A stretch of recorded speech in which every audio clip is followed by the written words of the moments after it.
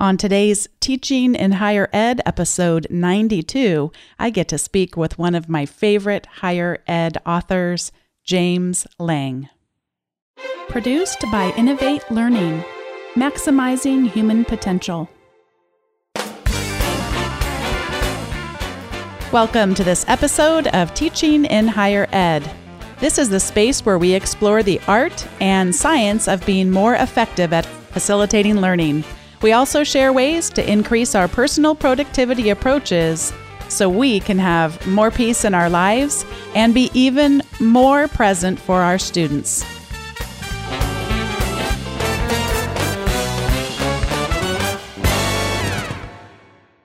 Today, I welcome back to the show James Lang. He's a professor of English and the director of the Center for Teaching Excellence at Assumption College.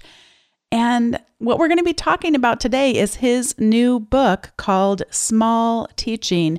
And he's had a couple of articles in the Chronicle recently that just give us a little bit of a taste of what we can expect in his book.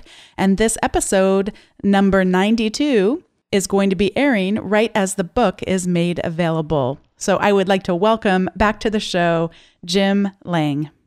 Jim, welcome back to Teaching in Higher Ed. Thanks. I'm glad to be back. I've been a devoted listener, so I've been really enjoying all the episodes since I was last on. Well, I've been having fun when you tweet about some of the episodes, and of course, that wonderful article you wrote in the Chronicle, which I will forever treasure. But it's been fun to kind of get a sense of what you're getting out of the episodes, so I can't thank you enough for that. Yeah, I feel like a real sort of community has continued to kind of spring up on Twitter and sort of gather around some of these topics in the podcast. TwitterCon actually has been a sort of an important part of that, so I think it's been wonderful. Yeah, I can't fathom just the people that I've been introduced to, and you've been so gracious in introducing me to many of them too. Speaking of introducing me to people, as I began reading your book, I couldn't even get past the first few pages before I had questions for you. I would like to know who Katie, Madeline, Jillian, Lucy, and Jack are. Yep, those are my 5 children. So my oldest is now a junior in college, and that's Katie, and Madeline and Jillian are the next 2, and then Jack and Lucy are the twins at the end who are in 6th grade. So they have been a real blessing to me, actually, in terms of writing about teaching and learning, because my wife is a teacher also, so, there's a lot of teaching and learning in our careers and in our lives, and having children to kind of be able to observe them go through these many different stages of school and learning has been really, really helpful to me. And it gives me the opportunity to use sort of, a lot of everyday anecdotes and stuff in my writing and in the new book as well. I have 2 children quite a bit younger than yours. We've got a 4-year-old and a 2-year-old. And every day I'm blown away by what they're teaching me. It's kind of fun to look forward and just know that a lot of that will continue as they get older, that we can still just keep learning about learning. Oh, yeah, it's great. I mean, for me, the real interesting thing, it always started with language acquisition. I love to just watch how children acquired language.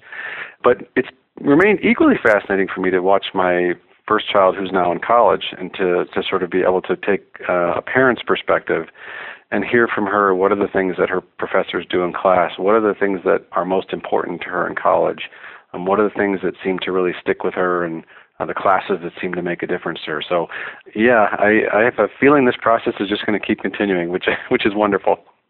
Where did the idea for small teaching come from? Yeah, that kind of connects to the children, actually. There's actually 3 sort of threads here that go into the idea of small teaching. The first is that I have the opportunity to give faculty workshops at a lot of other institutions now, so this is something I get invited to do a lot. And when I first started to get these invitations, I would go in and offer, my thoughts about how faculty could sort of revamp their classes from scratch and try lots of new innovations. But, oftentimes I would be in these places in like October, and, it'd be the middle of the semester, and a faculty member who hears, sits in a workshop or hears a lecture in October can't really go back in and redo the class from scratch. And then by the time January rolls around, I've been gone 3 months, and a lot of that stuff has gone out the window. So I wanted to try and start to think about, how could I, when I have these opportunities, how can I go and help faculty make a difference to their teaching tomorrow or next week or for the remainder of the semester, or if I'm there in August to make some design tweaks that they can, that really will make a difference. And so that sent me back into the literature on teaching and learning, which I always, try to keep up with.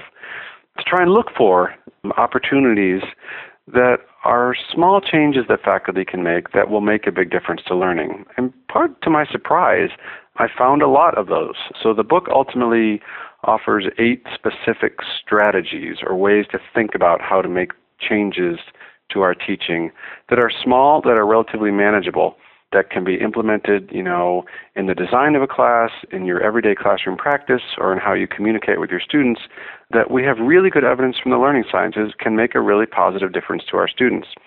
So that's the kind of theoretical background, that the sort of actual frame of small teaching comes from baseball.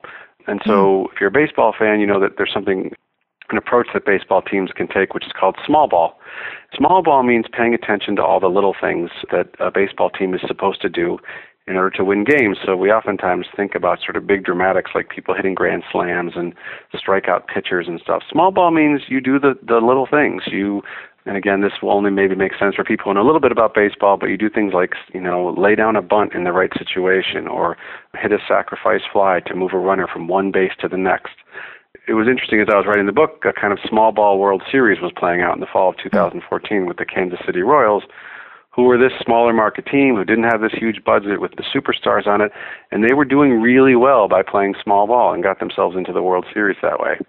And then the last thread of this is actually the idea of that putting small ball and teaching together came from my children, which is watching my kids play softball or baseball every summer. And so I spend a lot of time on these hard metal benches watching my children play softball and baseball games. And one of the things you notice when you watch, like an 8-year-old girls softball team is no one's hitting grand slams. No one is throwing lots and lots of strikeouts. But some teams are better than others. And what I started to notice was that the coaches that paid attention to these little things and just focused on small little fundamentals tended to do a lot better than the teams that didn't. So that kind of just put this idea in my head that, you know what, paying attention to some small things can really make a positive difference. And so those 3 threads kind of came together and ultimately led me to the idea of small teaching.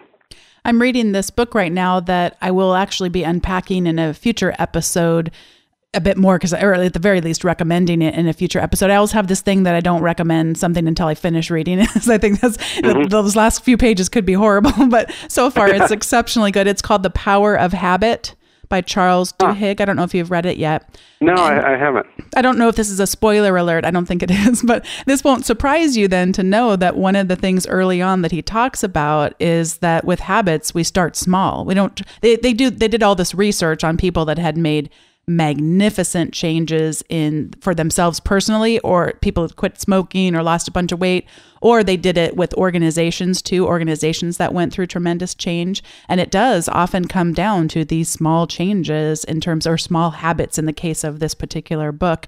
And that's interesting that you're picking up on a lot of those parallels too. I find that a lot with having an expertise in educational technology, that so many times faculty will just shut down.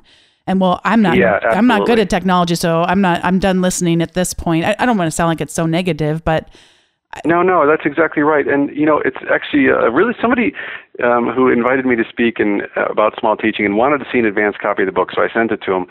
And they wrote back to me with an analogy, which I really wish I had thought about when I was writing the book, but they gave this was a scientist who gave the example of evolution and pointed out, you know what, we got from like microscopic life to the human beings through very tiny evolutionary changes, right? These small changes really have sort of created all of life as we know it, but they happen in very tiny increments, gradually over the course of a long period of time.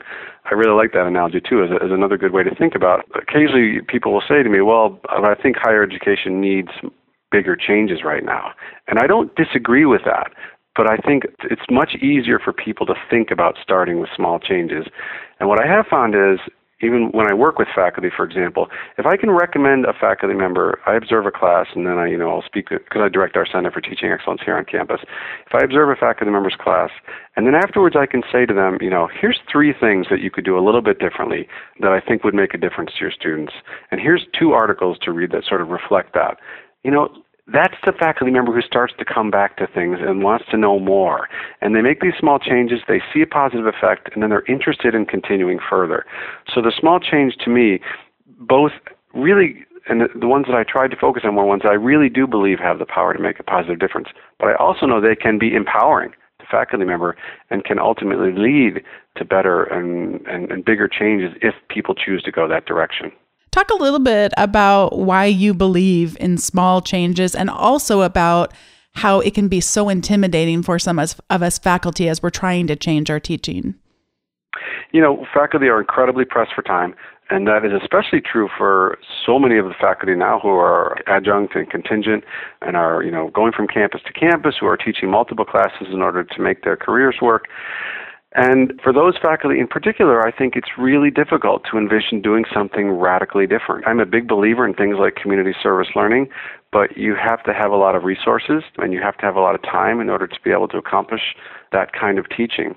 Reacting to the past, I think, is another really wonderful approach to teaching, but it does require a pretty intensive upfront investment of time.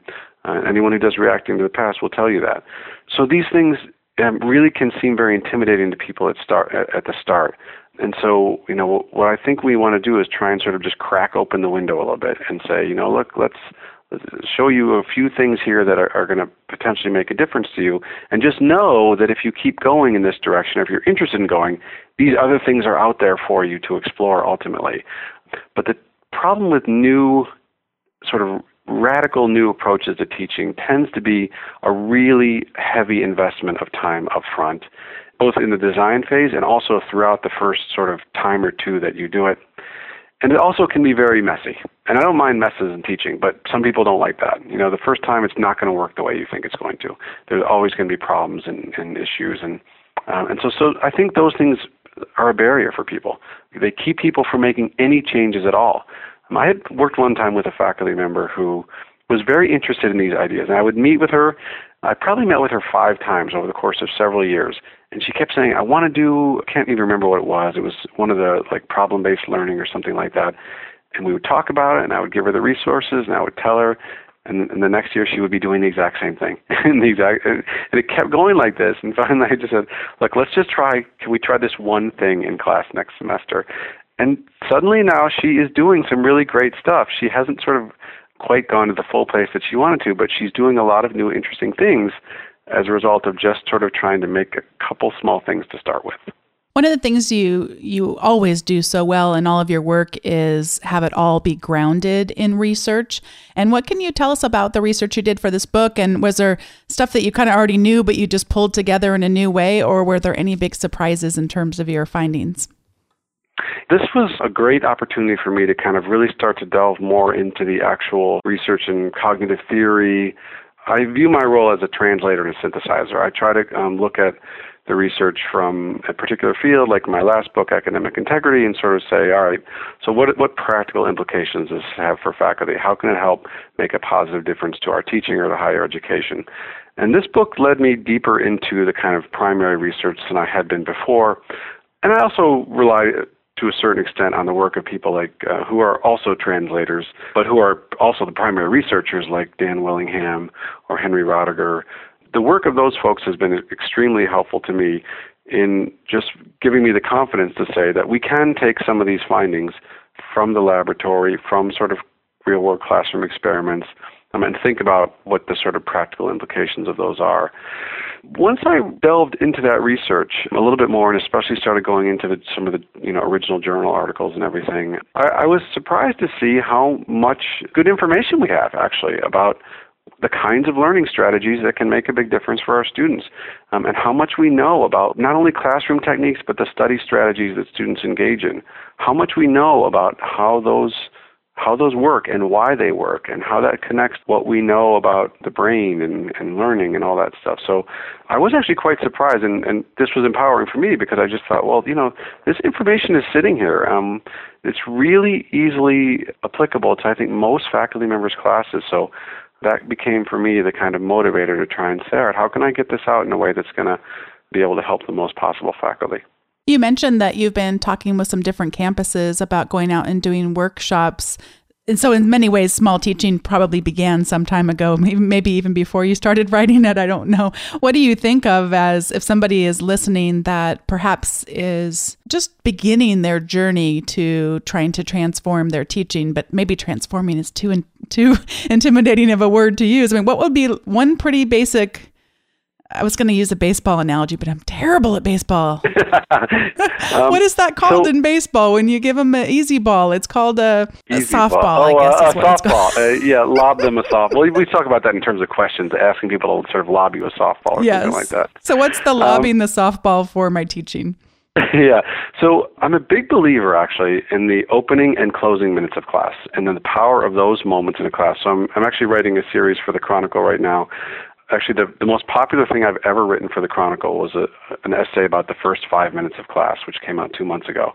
And that article was shared on social media for, thousands of times, more than anything else I've ever written, which to me was a good, hopeful sign that people are sort of amenable to this kind of approach. And I just submitted to the Chronicle the one in the last 5 minutes of class, so that'll be out the same week as the book is out. So this approach to me is thinking about how do you frame a learning experience. And the opening 5 minutes and the closing 5 minutes, to me, have a lot of power. We know that when students come into class, they're distracted. If you walk into a classroom now, you see most students on their phones. Some students will be talking to each other. They've just come from lunch and everything. And we want to find ways to transition them into this learning that they're going to be doing in the class. So how do we do that? How can we make deliberate use of those 5 minutes instead of just saying, all right, here's what we did last time, or here's some reminders about stuff. We want to do that, but how can we then sort of create a really powerful transition into the learning of the classroom? And then the same thing at the end of the class. How can we take the last 5-10 minutes of class and say, all right, we're going to do something here. We're going to engage your minds. We're going to make you active in a way, work with the material that we've been talking about here, and seal up the learning that you have done over the past 45 or 50 or 70 minutes or whatever the case may be. So for me, I really like, as a starting point, thinking about how do you open class and how do you close class. And I think those are really ripe opportunities for small teaching. When Derek Breff was on back in episode 71, one of the things he talked about was creating times for telling. And he was actually referencing someone else. He was referencing Daniel Schwartz and John Bransford, a 1998 article, A Time for Telling. And that's linked to back in that show episode. And you talk about the last 5 minutes of class. I've been experimenting a little bit with that because I know I was too locked into the idea of your traditional flipped classes, and the videos we would watch would be online and then we'd come talk about them in the class. And he really convinced me to think differently about, is that really the right pattern? Maybe that video should be shown in class. Right. So it really has just challenged me, but I think I failed the other day because we were talking about breaking social norms. There were a couple of really short videos that I think were powerful in the class, but I actually ended with something that was less about what was the content of the class and more about what I think would be the content of their lives. And it is a phenomenal video called How to Be Alone. And I'll link to it in the show notes. And it's this beautiful Canadian poet who tells a beautiful story about how you could learn more to break the social norm that says we're not supposed to ever be alone. And for many of my students, the thought of something like going to dinner by themselves at a sit-down restaurant would be incredibly threatening for them to do, or going to the movies by themselves. There were some who said they're very comfortable with that, but it kind of depended. At any rate, there's this incredibly powerful video. I have a 50-minute class, and I decided to show it at the very end. And as they were walking out the class, I thought, you just showed this incredibly powerful video and then said, bye, I'll see you next week. And so I think, right. I think I messed up. Can you set me straight so I don't do that again? Right. So, I think the idea is you want to do something that's, I think those moments are opportunities for engagement, to get them actively doing something is, I think, what you really want to try and do in those 5 minutes. So just to give two quick examples, we know a lot about the power of retrieval practice. So having students practice remembering things is one of the best things that we can do to help them remember things. So a lot of times we walk into class and we'll say, all right, here's what we did last time. One of the suggestions I make is walk into class instead and say, okay, I'd like you to tell me what were the key points from last time, and keep your notebooks closed. I want you to try and remember, what did we do last time? Let's try and reiterate the 3 main points of class. Or my British literature survey class, we talked about 4 key historical events last time that influenced the literature of this period. What were those 4 events? And the more times that the students have to do this, the better they get at it. And the better they'll be equipped then when they have to sit down for the midterm exam and use one of those events to write an essay about how it influences the literature of that time period. The events will come much more quickly to them if they haven't had the opportunity to practice remembering. So the beginning of class is an easy time to do that. You can do that in writing. I often start with a writing exercise. Write for 5 minutes about what you read last night. And that is a centering activity as well that kind of takes people away from all their distractions, and now all of a sudden they're focused on the piece of paper in front of them and what they want to say about that. For the ending piece, I really like the idea of having kind of a connection exercise at the end. We have these connection notebooks that students have to fill in. And once a week, give them some kind of writing activity that requires them to think about how the course material connects to something in their lives, something outside the classroom and current events or whatever. So today, for example, we had finished reading a series of poems that were about religion and spirituality in British history. And we have read a decent amount of these poems over the course of the first 6 or 7 weeks of the semester. I put, I think 8 titles up on the board, and I said, pick the one that most represents your views of religion or spirituality and write me a paragraph about how close that gets to what you believe. And I said, you don't have to read out loud. I don't have to read it, but it's 5 minutes, again, of the kind of closer understanding of one of the poems that we read over the course of the semester. So, like I said, these are just great sort of moments to do a little engaging piece that can introduce them to the day's material, open up their minds, or that can kind of seal up and create connections between what we've done for that day. You and I have been talking about, quote unquote, the other people who have neglected to transform their teaching because it's too intimidating. I wonder if you have any stories that you reflected back on in your own teaching where small teaching would have served you far better than trying to reinvent the entire class. And maybe if you were able to draw from some of your own failures in that area of trying to make teaching too big. I definitely have been one of these folks that has been kind of with a little bit of skepticism, kind of watching the whole kind of idea that we should all be flipping our classrooms, and that the flipped classroom is the sort of going to be the savior of higher education. And part of that is because in my field, we essentially have been doing what constitutes the flipped classroom all along, which is students read beforehand and they come into class and we discuss it. So I mean that's kind of typically the way a literature class works. But at the same time, when I first started hearing about all this stuff, I started to kind of look at some of these more radical ways of thinking about what goes on in the classroom, and should I be putting my lectures on videotape before class? And I'm very open to those ideas. I think they can be very effective, and more power to the people that are doing it. I think it's wonderful. But for me, those kinds of barriers of the kind of initial startup costs in terms of time still kind of stayed in my way from making changes to my teaching. And still, what I was primarily doing for most of the first part of my career was just sort of coming in and trying to have discussions. And I didn't really have a good understanding of what was the purpose of those discussions? What kind of learning was I expecting to come out of those discussions? And I spent all my time just trying to think about ways to get students to talk without having a sort of a better understanding of what the purpose of that was, how that talk could really turn into learning. And I had enough experiences where, students would come in and talk in class because I'd done all this work to try and get everyone to speak as much as possible.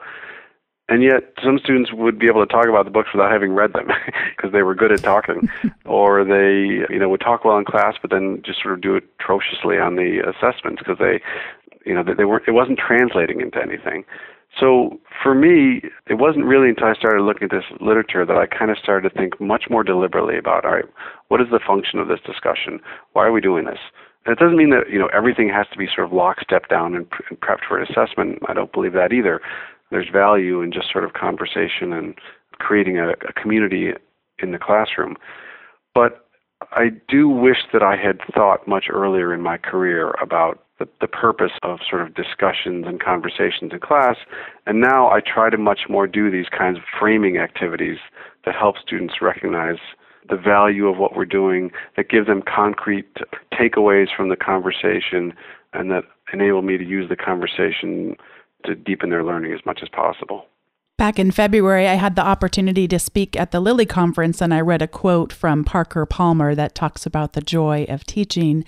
And what I didn't read, although I referenced it, but because I had gone back to find the quote and such, was just how he writes about the pain of teaching and the grief of teaching and how hard it can really be. And one of the areas where it can be so hard for those of us who care so deeply is in the area of inspiration, when we're just not able to create that kind of passion and inspiration we wish we could. What is an area of small teaching where I could put into place in my teaching that would help me get better at that? Yeah, there's a whole chapter actually on motivation, and that, as I say in the chapter, this is in some ways seems like the least likely candidate for small teaching, right? Like, how do we motivate students to care about the class and about the learning? But one of the really interesting findings in that research is about the power of self-transcendence to inspire learning. Self-transcendence, we can think about why people are motivated to do things, and they can be sort of oriented toward the self, they can be oriented towards some external reward they're getting, but they can also be oriented toward, I'm engaging this learning because I believe it will help me make some positive contribution to the world. It's going to help me, in a career that's going to change the world and for the better. And so that, I think, is something that we all feel. We go into teaching because we do believe we can make a positive difference to the world through our students. And one of the things this research showed to me was that our students actually are motivated by the same thing. They also can be really strongly motivated by a desire to make a positive difference to the world. There's a really interesting study that came out in December of 2014 called Boring But Important, which kind of explored how do you help students learn material that they might consider to be boring, but that is important. It's fundamental to understanding the discipline or the course or whatever the case may be. And that study suggested actually that sort of tweaking students' sort of motivation and reminding them about the self-transcendent possibilities of the discipline was actually a really effective strategy. And so this is something that I think we can continually kind of think about, is to say, how can I, again, frame this material in such a way that reminds students that they can use this. This learning has the potential to make a difference to the world, make a difference in their communities, in their families, in their lives, in the future somehow. How can I, instead of just thinking about how can I use this material to help my students get jobs or have careers or get a better salary, you want to do all those things, but don't leave out that piece of it as well, because, again, if we just think about, we know that we're motivated by that. Like, all of us on the faculty, we want to make the world a better place by helping our students. And our students are no different. They want to be able to make a positive difference in the world. And if we can find ways to frame the course, frame assignments, frame our communication with them in ways that give them little reminders about that, I think that can make a big difference in helping to motivate students. What have I not asked you about small teaching I should be sure to before we give our recommendations? The basic sort of frame of the book is set up in such a way that there's 3 sections. The first section is really about kind of basic sort of cognitive stuff, like how do we remember things. It looks at the strategies of retrieval, prediction, how can we use prediction activities or asking students to try things before they're ready. So how do we open up and prepare students for learning? How do we design learning in such a way that we're spacing it out and distributing it using the power of something called interleaving. The second section of the book is more about sort of developing deeper skills. So looking at practicing, how do we get students to practice skills, how we can use the power of self-explanation, which is a really interesting learning phenomenon, and how we can help students start to make connections between what we're learning in their classes and the world outside of them. And then the third part really goes into these deeper issues. So it looks at motivation. What are some small changes we can make to the course design or to our classroom practice that will get our students more motivated? It looks at mindset, Carol Dweck's theory of mindset, and how small things that we can do can help get our students a better and more positive attitude towards learning and intelligence. And then the last chapter actually looks at how faculty can continue to remain inspired themselves. So what are the ways in which we can continue to grow and expand as teachers? And points to some avenues, I think, of growth for faculty and some resources that are out there that I think can give faculty continuous opportunities to grow as teachers. Thanks for the overview, and I can't wait to read the book. Yeah. I'm looking forward to it. As you know, we're recording this before it goes out there for the public, and we're going to get it airing within a few days, and I hope anyone listening will pick up your book and start to put it to use. And you've made it so accessible for us. And I just want to say, as an author, I have just regarded you so highly, and I appreciate you taking a risk on when our podcast was just getting started, taking a risk on this no-name person to say yes to the invitation to share some of this. And I just, when I read your words, I feel like you're speaking and you just have such a deep care, not just for your students, but for all faculty. It's sort of like for all students out there to have better teachers. And it just really comes out in your writing. You're just so gifted. Oh, thank you. It comes from a place, I really do believe in higher education. I believe that we can make a difference to the world. I believe higher education has the power to really change the world. So I believe in that. And I think that, we're doing a lot of great stuff. But as with most things, we could do a little bit better. So small teaching is designed to kind of help give us one more way to think about how we can do some of these things a little bit better and just take advantage of the power that we have to improve the lives of our students. It's so great because it makes it where I don't have to be perfect. We can exactly. One little tweak makes a big difference. It's a lever, a little lever. Yes, exactly. Yeah. That's another good way to think about it. I actually have a couple of recommendations I want to quickly make. One of them is for a service called TripIt. And for anyone doing traveling who is not aware of TripIt, this is one of those big time saver things. What happens is TripIt, when we go on a trip, we have the ticket for the airline, we have the car rental information, we have the hotel information. It's in all these different places. TripIt puts it all in one place and all in the same format, so it's easy to read and easy to access when you're on the road. And when you receive your information from the airline, if you bought the ticket or whatever, you just forward it to your TripIt email address, and it automatically puts all the information. And I'm going to be taking a trip in April out to the Online Learning Consortium conference. The podcast actually won an award, so we're going to get out there and get to have it conferred, and it's really nice. And I'll post it in the show notes. But anyway, so I got my ticket to go out to New Orleans and email it out to TripIt. I got all of the information from the hotel and everything, and it's all there for me in one place inside of their app. And it is a free service that has then paid upgrades where they'll actually send you text messages if your flight changes or things like that. But it's one of those where the free version takes you pretty far. I would highly recommend TripIt. Last thing, just quickly, the Chronicle had an article come out about being evaluated in your courses. And if your chair is going to come or whoever's going to come watch you, that of course, for all of us, that can be a very nerve-wracking experience.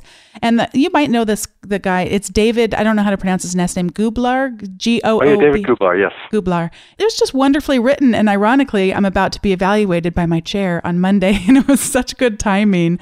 And I really liked that he said, just to know that it's weird. I mean, I'm not super insecure about my teaching. I mean, I've had enough edifying words over the years to not think that he's going to be horrified at what he sees, but it's just weird. It's weird to have someone come watch you. So he shares about it, that you can acknowledge that and acknowledge it with your students, that yes, there is a person here who's not normally a part of our community. And instead of pretending like that person's not there, because of course everyone's going to know that they're there, to feel free to invite them into parts of the conversation as appropriate. So I'm kind of looking forward to it because I already did. I enjoyed reading his article because I had already followed some of his advice in terms of what he says you should do, because I did let the students know who was going to be there and what his role is and how important that even though I have tenure, we should always be continuing to improve our teaching and getting feedback and all of that.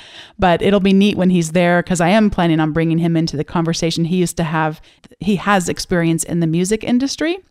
And I'm doing a talk about the 3 different kinds of financial statements that businesses use. And I'm going to try to find a song that will be a cue for the students of which one I'm referring to with a particular song. So now I'm having fun with music to figure that out. Yeah, and I think that was a great column, and it reminds me also of the teaching demonstration that job candidates have to do. It's such an artificial situation. There's nothing to do but sort of acknowledge that, and we can't expect those kinds of contexts to be, these amazing pedagogical experiences.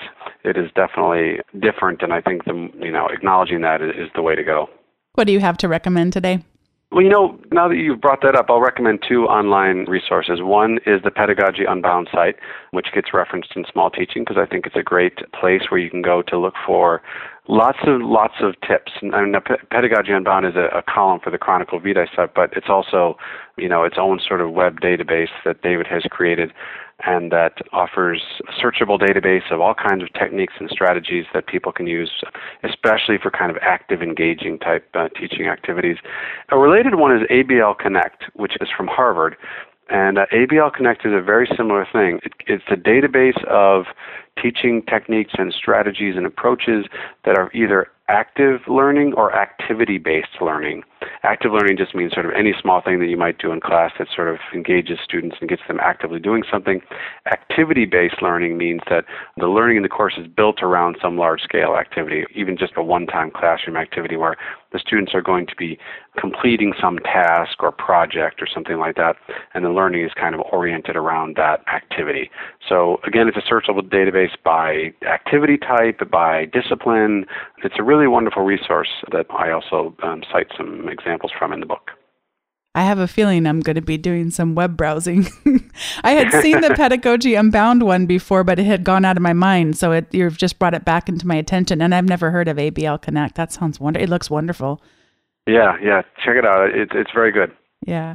Well, Jim, thank you so much for coming back on Teaching in Higher Ed and for all of your ongoing support through, what has been almost 2 years now. Yeah. That's right. Wow. Yeah. And best wishes. I'm very glad to be a part of the podcast, the history of the podcast, because I think it is a really wonderful resource for people. Well, it is a wonderful resource because of people like you. Thank you. Thanks to James Lang for being on Teaching in Higher Ed again and sharing small teaching with us. And we would both love to hear from you about how you're incorporating small teaching into your classes. And you can make comments and give us feedback on today's episode at teachinginhighered.com/92. And if you have yet to sign up for the email newsletter, you don't have to remember to go to that link to get all of the great show notes and information about the episode and quotes that were out. It'll come right to your inbox just once a week, along with an article about teaching or productivity. Most of the time that comes, except for weeks when it gets a little too busy to do so. And I always welcome your feedback on the show. I have so enjoyed hearing from so many of you. That's at teachinginhighered.com/feedback. I think I may have forgotten to tell you how to subscribe. That's at teachinginhighered.com/subscribe. And I am Bonnie Stachowiak, and you can find me on Twitter at Bonnie without an E 208, BONNI 208, and I hope we can connect soon. It's just so rewarding to be hearing from so many of you who are doing the hard work to make these small tweaks in your teaching and just keep getting better at what you do. Thanks so much for listening. I'll see you next time.